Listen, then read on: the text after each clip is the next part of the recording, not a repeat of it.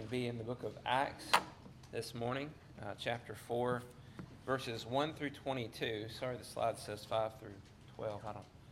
I was looking at something probably and wrote the wrong thing. Good to see you here this morning. We do have a few visitors here. We appreciate you being here this morning. Hope that our study this morning is helpful to you. If I say something that doesn't quite make sense to you, I hope that you'll talk to me about that. We could almost just go home after that last song, feeling the weight of that song.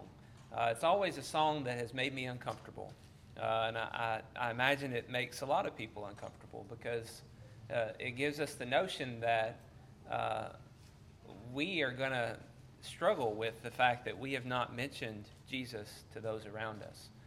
But it's such a fitting song to prepare us for what we're going to be studying today, and to help us think a little bit more about the people around us and think a little bit more about our responsibility to spread the word and to talk to people about what God has done for us, and just mention Him to them. I mean, that's not too much to ask, is it? It's not too much to do.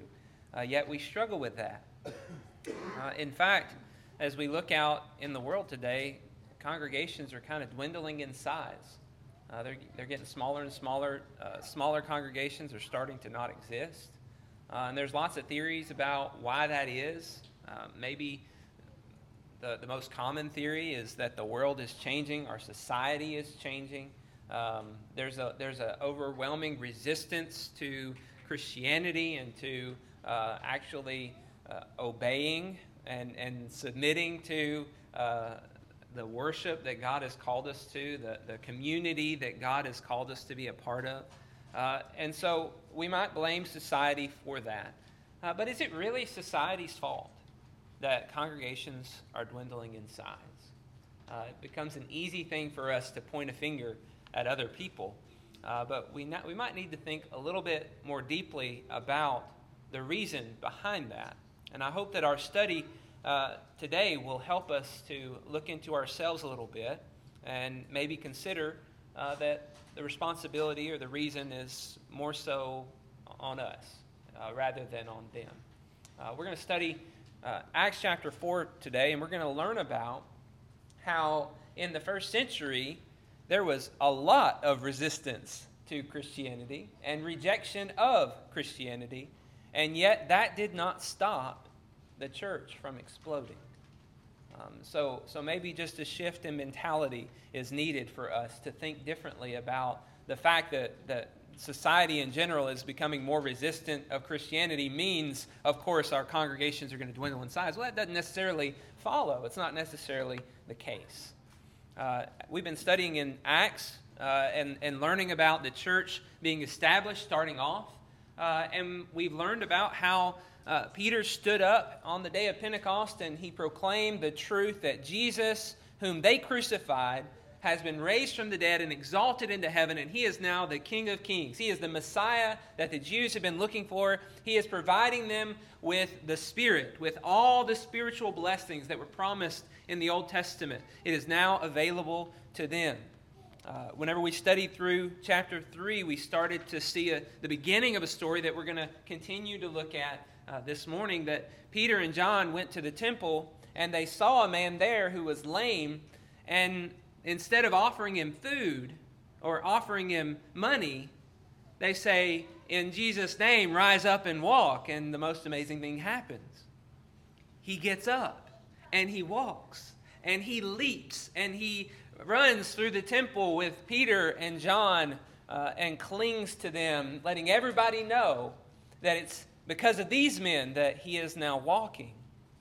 But whenever everybody looks at Peter and John, they say, "Why do you look at us as though we are the ones who did this?" But it's Jesus who has done this. Jesus is still alive.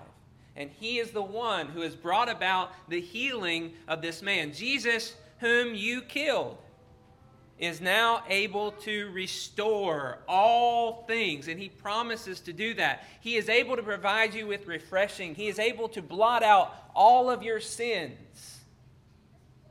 And we read that people heard that message and they believed it. And many were were added to the church on that day. 5,000 men total in the church means that the number swelled from Pentecost being 3,000 to maybe upwards of 8 or 9, 10,000. The church grew enormously in the first few weeks of Christianity starting off because the message was believable. Everyone understood what was being said and they believed it because it all made perfect sense. It lined up perfectly with Scripture. And who could deny the signs that God was doing among them? But the healing of this man and the proclaiming of the message of Jesus did not result in the effect that we might expect. Yes, many were converted, but the religious leaders were not so thrilled to hear about what was going on. You see, they had arrested Jesus and put him to death. And in the message that Peter was speaking, he said, "You have delivered him over. You have denied the Messiah, and you have killed the author of life." And the fingers were pointing at all the people, but the fingers were most powerfully pointing at the religious leaders of that day. Because they were the ones who had conspired and brought about the arrest and the murder of Jesus. And they were not too thrilled to find out that Peter and John had done a miracle to heal a man and proclaim that it was by Jesus' power. So the religious leaders arrest them. While thousands of people are believing in Jesus, the religious leaders are taking Peter and John and throwing them in prison for a night.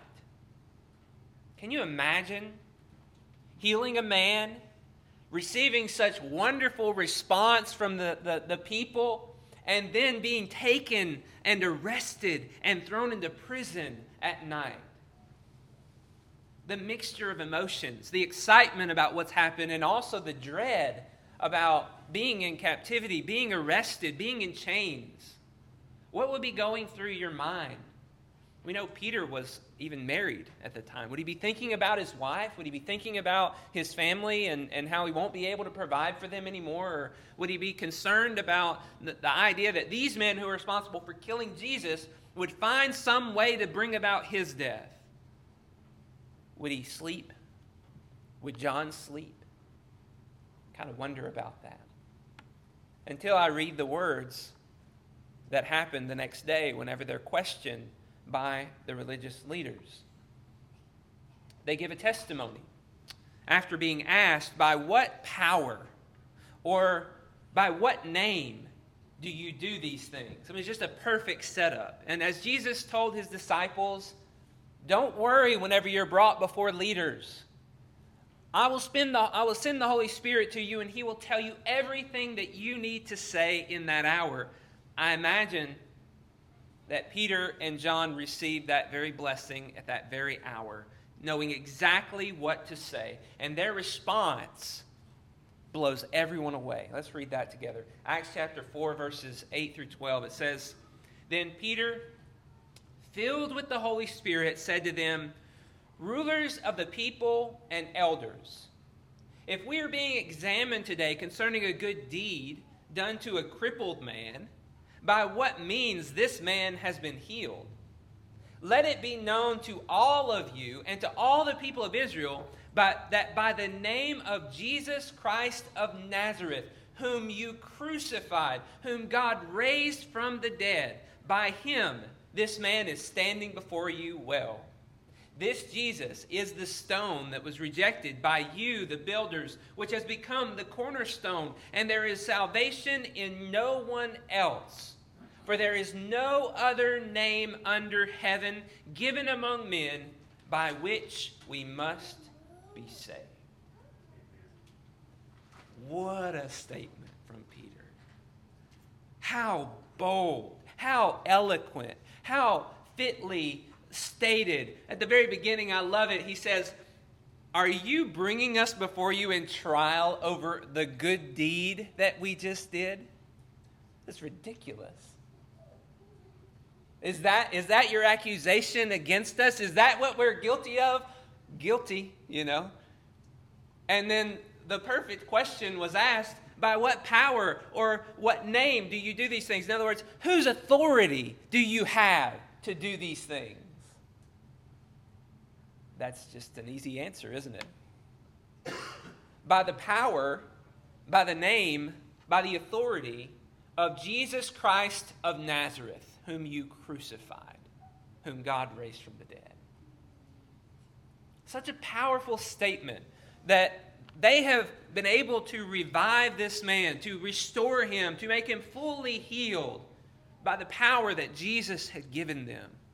And that these men who are now judging them are the builders who rejected Jesus, whom God made the cornerstone. A cornerstone is the first part of the building that is laid, that decides where all the rest of the building will be constructed. And it is the foundational stone that begins the kingdom of God, that the disciples are the foundation of, that are building up into the church of God, which is made up of his people. Then these last words. I'm surprised they let them keep speaking. But these last words are some of the most powerful words. And I hope that if they're not highlighted in your Bible, you'll consider highlighting them. And I hope you'll consider underlining them. And I hope you'll consider writing them down somewhere to remember them. There is salvation in no one else. For there is no other name under heaven given among men by which we must be saved. In a world that's telling us that they offer salvation through different people and different things, the Bible stands in stark contrast, saying no one can save you but Jesus. What kind of impact should this have on us? How should this section right here, before we even go any further, how should this section right here connect with us and change us? Do you have sins in your life? Have you done things that are wrong? Are you guilty before God? Do you feel the weight of your sins? Do you understand that there's nothing you can do to remove them? And do you understand that because God has given Jesus, you can be forgiven? That's the only reason you can be forgiven. That's it. There's nothing else that provides that forgiveness for your sins. There's nothing else that stops the condemnation and the judgment for all eternity except the blood of Jesus. For the Jews, that they needed to understand, the high priest is not the one who will save you from your sins. The Sanhedrin Council is not the ones who will save them from their sins. They need to rely on Jesus, who is dead and resurrected and has ascended into heaven. He is the only one, and we do too. That's the way we must think about him, that he is the only one who can provide that forgiveness. And that's the way we must view him as we look out at the world around us and we see people who don't have him. Are they sinless? What can they do? What can they have that will save them from their sins? They can go on YouTube and find all kinds of things that'll give them peace of mind, meditate. They can think about all of these theories and philosophies, and they can drown themselves in ideologies. But the burden of sin remains. And they're not going to be saved by those things. Does that weigh on us? Our own sins and our need for Jesus should be really considered as we consider these words, but also the sins of those around us and their need for Jesus should be on our hearts and our minds daily. That's why I said at the beginning of the song, that whenever that song was sang, it's convicting because we know this. There is salvation in no one else for you and me and them. That's it. Well, the religious leaders, you would think, at this point would say, okay, well, obviously what you say is true. You just healed this man, which no man can do. And this man, it says at the end of this section, verse 22, this man has had this ailment, has been lame for 40 years. He's been sitting in front of the temple for 40 years. So everybody knew that he was healed because of Peter and John, and everybody knew that they said it's because of Jesus, and there's no denying it. So certainly the religious leaders are going to submit to this fact and say, okay, Jesus is the way that we find salvation. What do we need to do to serve him? We hated that guy when he was here, but we see that this is obviously true. We cannot deny it. What are we going to do? Well, they don't submit. Instead, what they say is, everybody leave. They get Peter and John out, and anybody else who's there. It turns out the 40-year-old man was probably there with him, and maybe another crowd of people wondering about this. Everybody leave, and the Sanhedrin Council meets together, and this is what they say. What shall we do with these men? For that a notable sign has been performed through them is evident to all the inhabitants of Jerusalem, and we cannot deny it. Did you hear that? We cannot deny it. So why would you deny it? But in order that it may spread no further among the people, let us warn them to speak no more to anyone in this name. Do you see the rebelliousness, the resistance, the rejection in these words?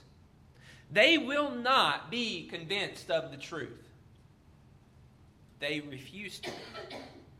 They refuse to accept it. They can't deny that this is a notable sign, that this is something that has been done by God as a sign for people to listen to these men, but they refuse to listen to these men. Wow. That's insane. Why wouldn't you submit to this?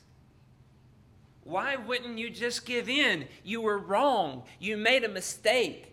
You killed the author of life. Is it really going to be better to try to shove that under the rug than to be open and admit? Is it really going to be better not to? For these men, all that matters is their opinion, their appearance, and their current way of life. It's all that matters to them. It doesn't matter that the Messiah has come and that we killed him. It doesn't matter. What matters is maintaining the appearance of righteousness, the appearance of prestige and godliness. And what matters is that we get to continue to enjoy our positions. We get to continue to enjoy our authority and our power and our wealth. That's what really matters.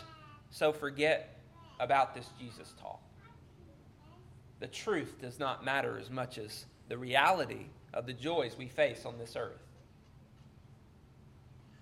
Does that pierce you at all to hear that kind of mentality?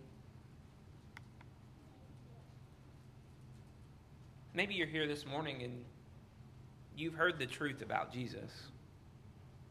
Maybe you've seen the evidence and you know beyond a doubt he is the resurrected Savior. There's no doubt that he is who he says he is, that he's done what he said he's done.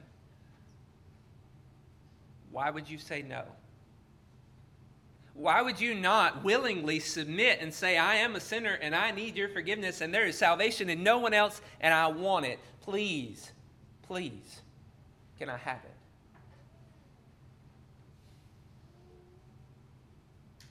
Do you not see the relationship that you have to these men?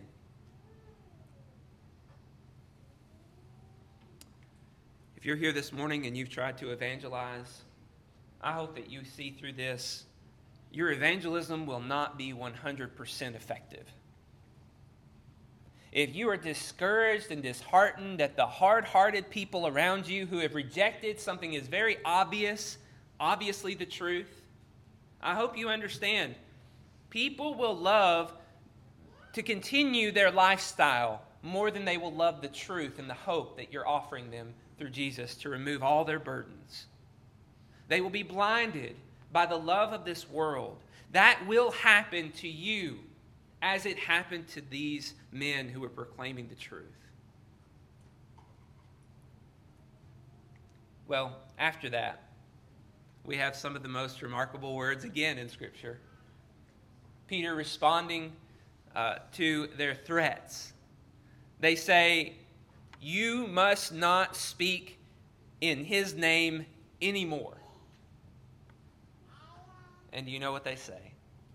Words that are probably on the tip of your tongue, that probably stick out in your mind more than any other if you studied this before.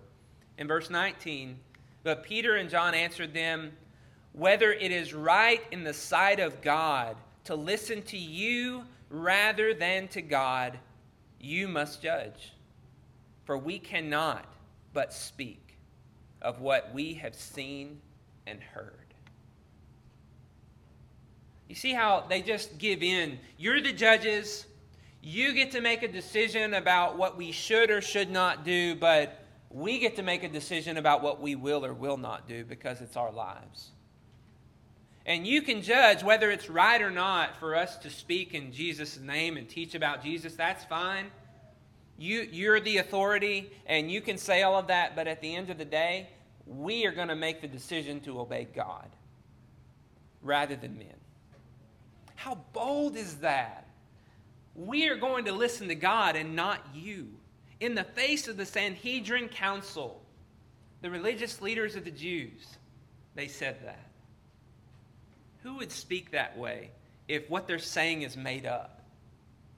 Who would say those kind of words, those threatening words, back to the Sanhedrin Council? I imagine it was said respectfully, but the idea that they're conveying is, you're rebelling against God. Should we really listen to you? Should we really do what you would have us to do? Then the religious leaders let them go free, and they could not harm them. You know, as we study this text and we consider the world around us, I hope that we understand that the situation is not so different. What we go through in life as people are resisting the gospel and people are telling us, "You shall no more teach about Jesus," is the same thing that these men were told. And so what do we learn from this? Well, there's three things. First of all, we learn, and we should already know, Jesus is the cornerstone. Jesus is the rock upon which the church is built. And without Jesus, no one can be fixed. He is the source of eternal life. He is the source of salvation. There is salvation in no one else. And so, as a follower of Christ, we cannot seek salvation in anyone else, in anything else. Nothing and no one can give us what Jesus can give us. So why would we? Why would we seek for salvation in our government? Why would we seek for salvation in a political leader? Why would we seek salvation in a celebrity and think that they're going to guide us to what is true and right? Why would we look to them for all the answers? I know whenever I was a kid, I'd look up to these athletes because, wow, look at what they've been able to accomplish. I can't believe they've got these skills, these abilities to be the best at basketball. It's my favorite sport. Michael Jordan, wow. But Jesus is the one who deserves that level of honor, that level of glory, because he is not the most athletic. He is the one who is the most righteous. And we must value that more than we value our sports or the wisdom of men or the beauty of women or whatever it is that we're looking to in the world around us. Jesus has to be our cornerstone in life. He has to be everything to us. And we have to realize that people will reject him. When we make Christ our cornerstone, we have to understand everyone else around us may not. If you're like me, you've met people like these leaders. They are stubborn and rebellious and defiant, and they are scoffers, and you tell them something or show them something or ask them a question that cuts right to the heart of their issues, and they blow it off. Or they just get more ornery and more hostile towards you because of what you said. Because it was true, and they don't want to believe it. Well, guess what? We haven't had that in the past in society 100 years ago or whatever, but we're going to get that a lot right now. And just because we get that does not mean that we cannot succeed in teaching people. There is good that we can do. Just because some people will resist and reject the message that we're trying to share with them does not mean everyone will. And Peter and John do not stay in that council and beat those Sanhedrins in debate over and over and over again to make sure that they believe and that they accept, even though that would have been a huge win for the church in general, right? If the religious leaders accepted Christ, then who wouldn't accept Christ? But they didn't stay there hoping to convert them. They moved on. And we'll learn about that next week. They prayed for boldness to keep speaking and saying the true things that God had given them. And we also must do the same. If we're faced with a situation where men tell us, you better stop teaching about Jesus, should we really obey them? You know, I'm not advocating defiance and rebellion of the government or of those in authority in any circumstance, but in this circumstance, yes, we better rebel against them in this circumstance, in this way. We better speak the truth. We do still live in a country, thankfully, where there is freedom of speech. These men didn't even live in that country. They didn't even have the freedom of speech that we have. And they still said, whether it's right to obey God or men, you be the judge. But we can't help but speak about the things that we've seen and the things that we've heard. We can't help it. It's going to come out. We love the people around us enough to give them the message, there is salvation available to you. And we know where salvation is found, and it is available in Jesus, and we want to share that with you. And they are totally convinced that that is the truth, and they are going to give that to other people. Well, what about us? Are you so convinced that there is salvation in no one but Jesus that you have to tell people around you about it?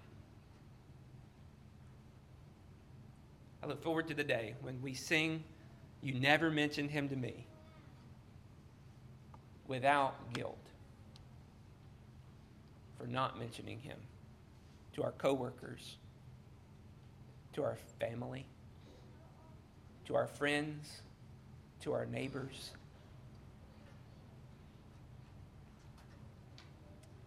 The church is not dwindling because society has changed. The church is dwindling because we know the right thing to do, and we're failing to do it.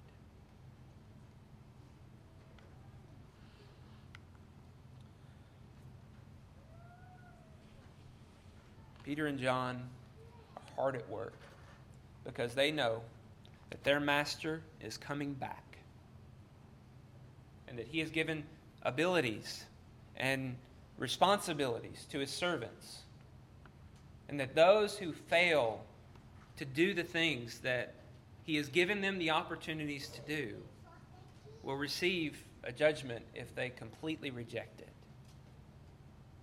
Now, I'm not giving this lesson to make everybody feel bad, though it does. I mean, it just is what it is. I mean, if we're guilty, we're guilty. I'm giving this lesson to try to encourage us to think about what gifts God has given to us and whether or not we're really using them. maybe you're not at the point where you can teach somebody everything about the Bible. That's fine.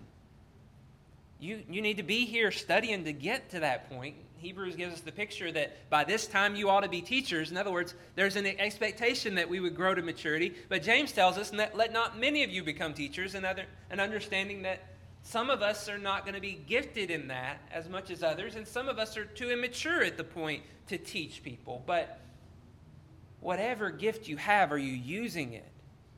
And are you willing to mention Jesus, mention God to people around you? That doesn't require a PhD in the Bible. Are you willing to share with people what God's done for you, what you've learned about God, what you know about God, to encourage people to look into Him, not necessarily to beat them over the head with it and try to force them to do something they don't want to do? And if you're disheartened and discouraged because people have resisted and rejected, you're not alone. You're not alone. We've all been through that. And just because you haven't and you've been failing because of the weaknesses of your own struggles does not mean that you're too far gone. God is willing to give grace to the humble who admit that they're not perfect and they're messing up, and who submit to God and flee and resist the devil. We have to give up the comfort of a peaceful relationship if they become rebellious and defiant against the truth. That's not on us if we're respectful and kind and gentle. But so be it. We have to obey God rather than men. If you're here this morning and you've not obeyed God, you've not submitted your life to serving Him and opened yourself up to all the spiritual blessings that can be found in Jesus, you are weighed down with the burden of your sin. Even if you found a way to forget it and not think about it for the majority of the time, the bitter truth is you're guilty, and there's nothing you can do to remove it. But God gave us Jesus to provide for that peace and that salvation, to blot out every sin, and you can receive that if you'll just turn to Him today. And if there's anything that we can do, if anybody here needs prayers about anything, will you please come today as we stand and sing.